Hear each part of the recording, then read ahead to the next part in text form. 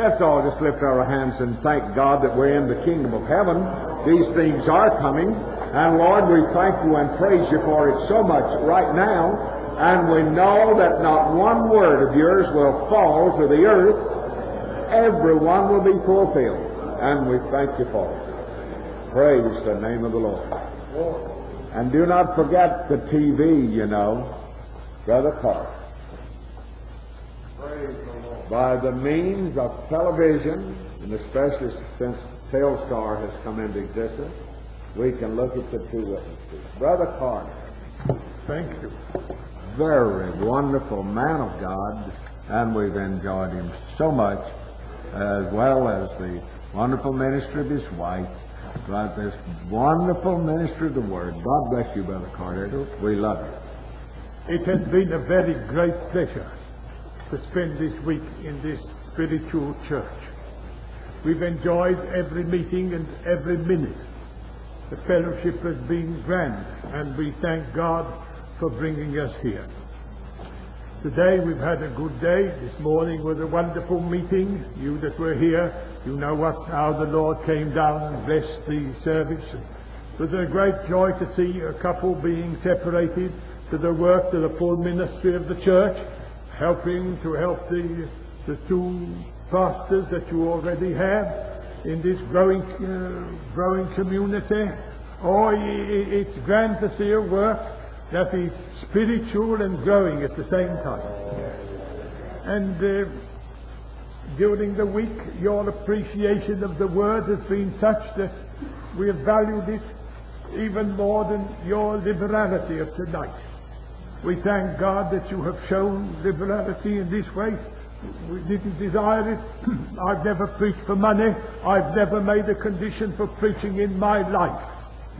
No, not from 1910, when I first began to preach, up to 1964, I've never asked anybody for a dime for preaching.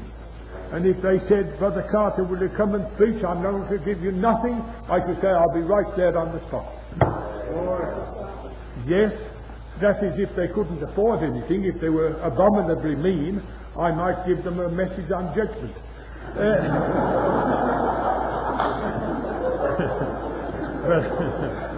But if they had nothing, it would make no difference to my preaching. I do not preach for money. But I have appreciated the interest that you've shown. You've listened to those who have loved the Word, and that has made it easy and delightful for ministry. And now, tonight oh, what a grand time we've had. What fine testimonies we've listened to. And then we had the Crosbys. Oh, that contagious laugh of Mrs. Crosby. We just overflow when we hear it. Makes us think of Isaac. The word Isaac means laughter, of course. And Sarah said that all that heard her laugh would laugh with her.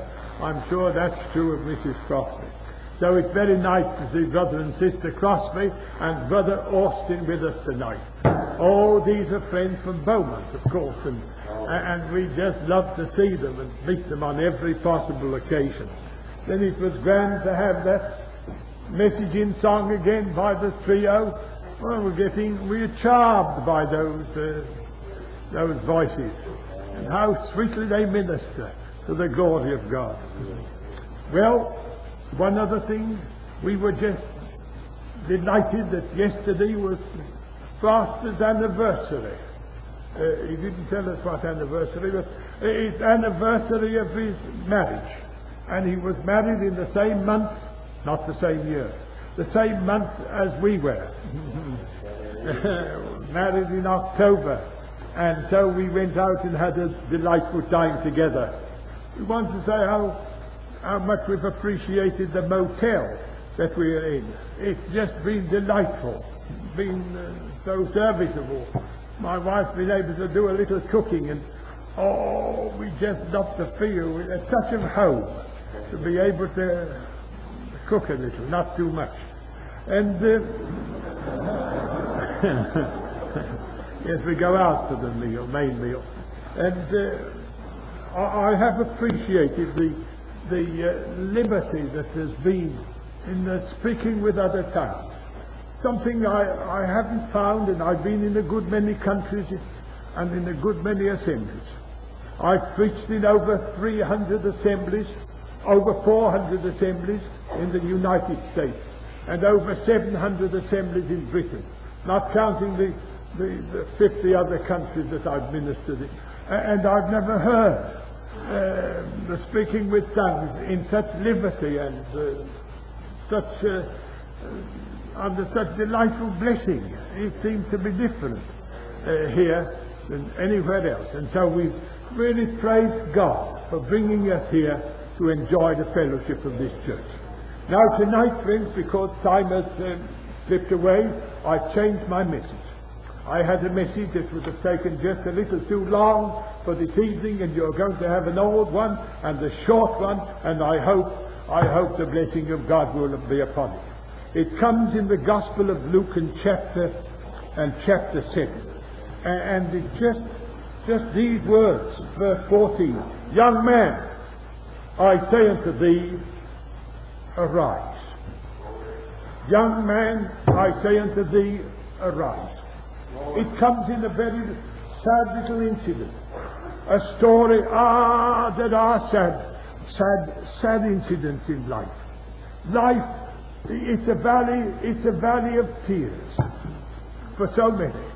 The trouble and sorrow and pain and sickness and death.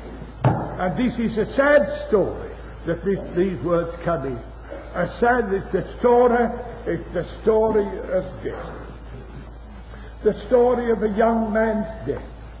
The story of a widow who lost her son. It's a sad story. It's always sad when death comes.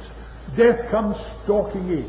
Death which has no bowels of compassion. Death which is cruel in the extreme. Death came to this woman's home, and she lost a son. It will always be sad, a son. But some of us, we're expecting to go. Yes, we're not troubled at all about it. In fact, we're anticipating with considerable joy the day when the chariot will come and we shall go up higher. But for a young person to die, for one who hasn't tasted life, who hasn't known who hasn't lived the years that he should, the allotted span. Some of us have lived more than the allotted span. But for those who have not, it's incredibly sad to see young people taken. And here was a woman that lost a son. Yes, but sad as that is, it's sadder than that. For here in the story, it's the story of a woman who lost her only son. Yeah. Now that's doubly sad, for there was not another boy in the house. It doesn't tell us that there were any daughters. It would almost suggest that it was the only child she had, and death had come along to take the only boy she had. I say death is cruel and compassionate. Yeah. And it's doubly sad, and it's sadder really than that. For it's the story of a widow losing her only son. Death had knocked on her door before. Death had come along and claimed her companion, took him away, and left her without a husband. But she did have a son, and death came the second time to take away the son. Oh, friend, sin and death, death and sin. This world is immersed in sorrow. It's stricken with grief. There are troubles on every side. A widow. Can you think of anything sadder than this? A widow losing her only son. Yes, there were. The story doesn't enlarge upon how he died. He might have died of a sickness. He might have grown weaker and weaker day by day. And in spite of all the efforts of the mother to save the boy from death, there comes the moment when the light finally dies from the eye. The breathing ceases. It's not a son she has in the house, it's a corpse. Or it might have been that the boy went out to business. He might have had a job across the hill on a farm. Might have been that he went out hearty and well in the morning, and the mother looks as he climbs the hill and gives his final wave from the hilltop, a silhouette against the skyline. He's going over the hill to his work, and now she settles down to her work and prepares finally the evening meal for his return, and he doesn't come to time.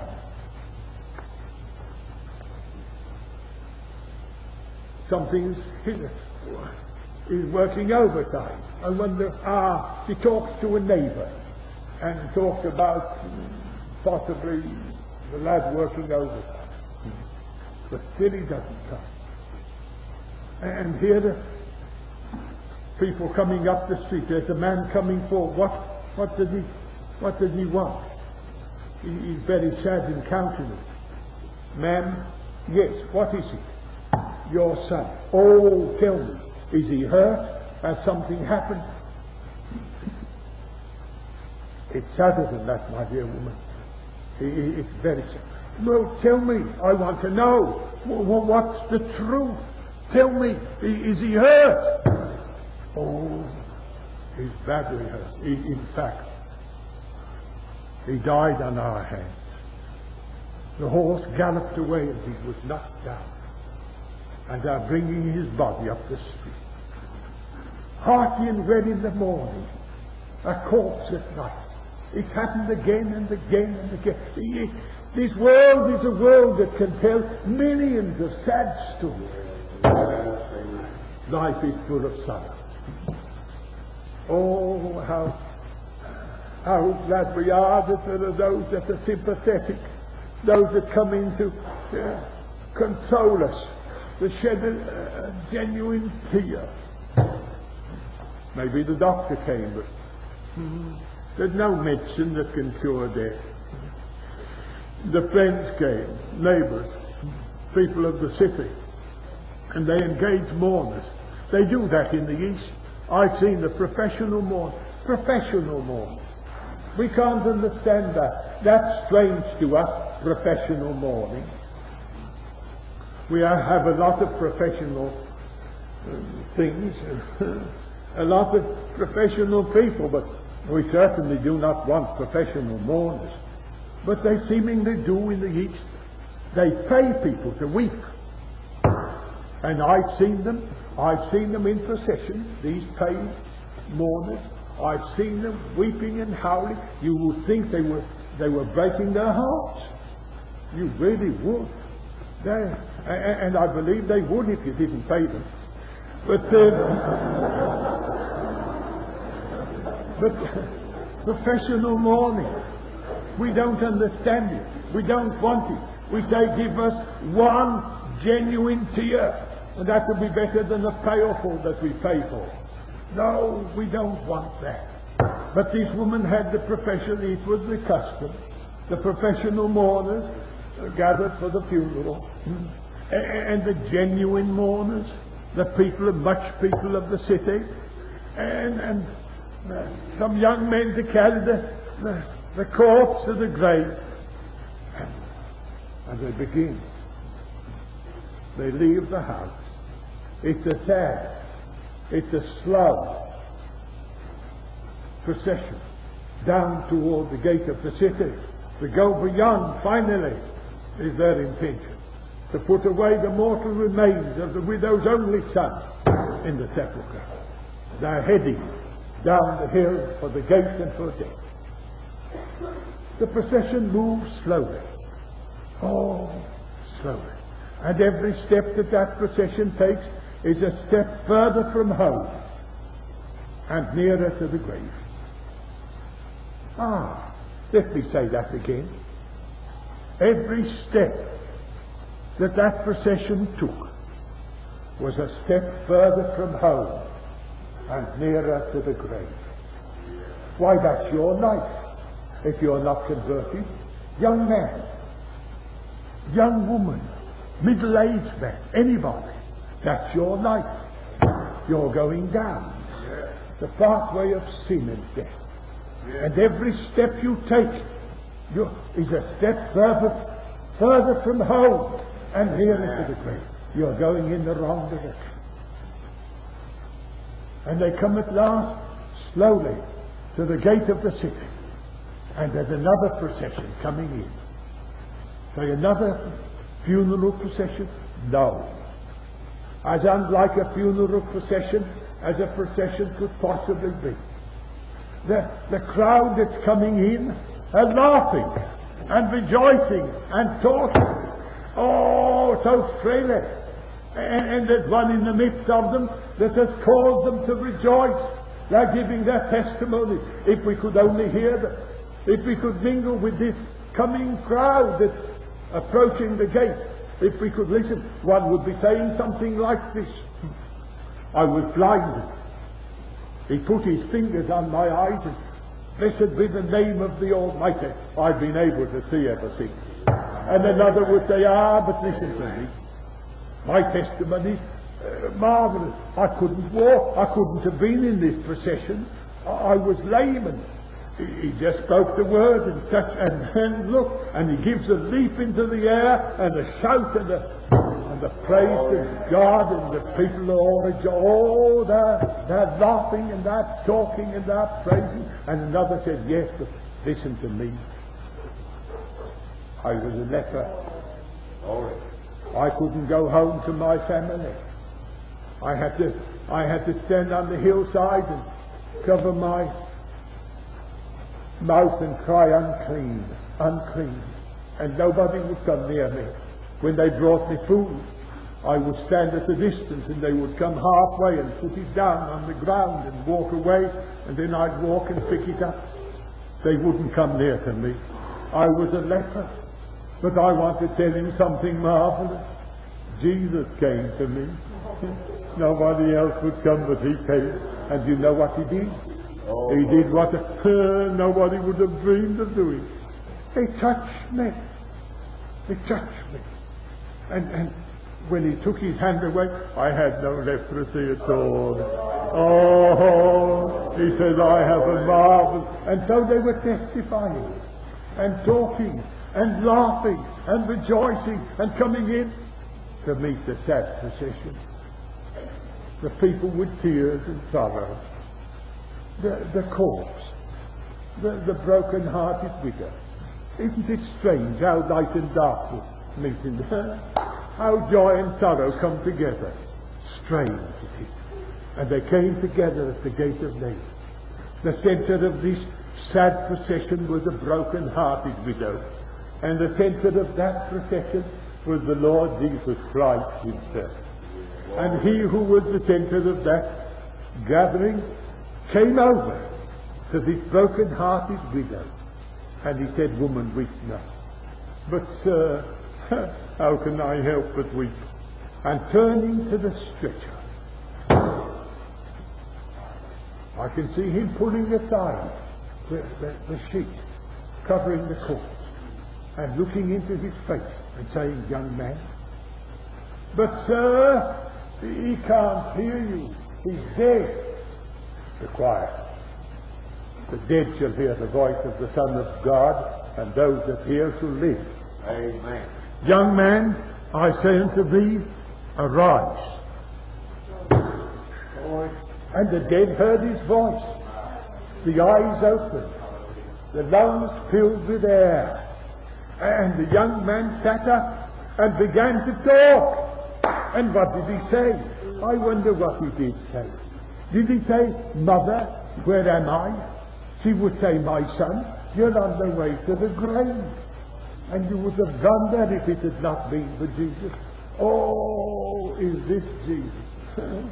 Mother, what shall we do now? We should have to turn right about face. We can't go any further in this direction. We should have to turn right about face. We're going the wrong way. We're going down to darkness and to death. We should have to go Jesus' way. And so the sad procession turned round and went back home. And the two processions became one. And here was a greater testimony than ever.